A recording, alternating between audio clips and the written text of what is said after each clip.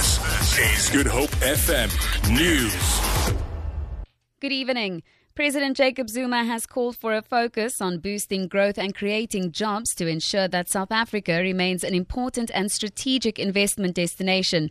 In a statement following rating agency Standard & Poor's decision yesterday to retain the country's sovereign credit rating at one level above junk status, the president tried to reassure international investors that South Africa remains an attractive destination. Standard & Poor was the third rating agency this year to refrain from downgrading South Africa to junk status, despite poor economic growth and unemployment levels nearing record levels.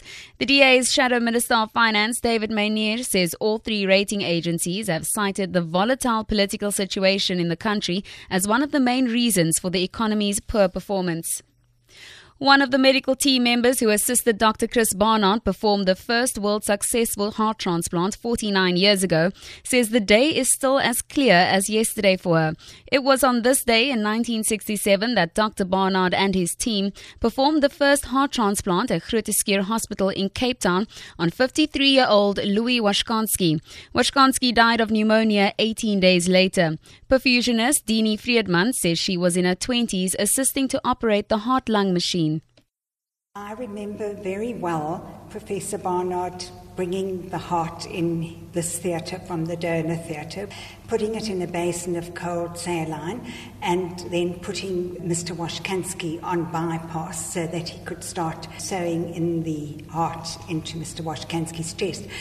When he cut Mr. Washkansky's heart out, and I got the opportunity to peep over the drapes, and I looked inside and saw this empty chest of this man without a heart in it, I thought it was really scary.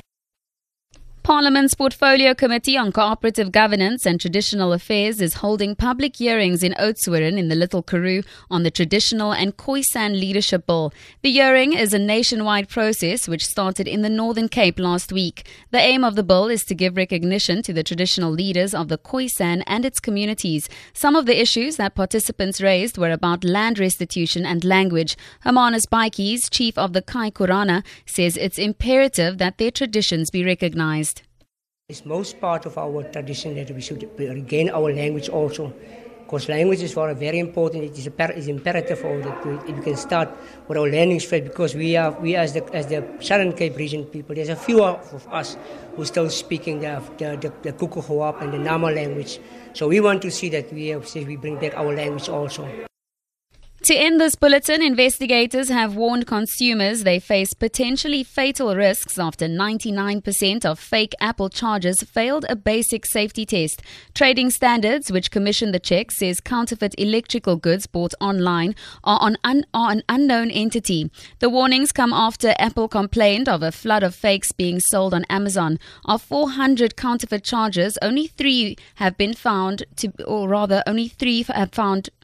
let's start that again. Of 400 counterfeit chargers, only 3 were found to have enough insulation to protect against electric shocks. For Good Hope FM News, I'm Tamara Snow.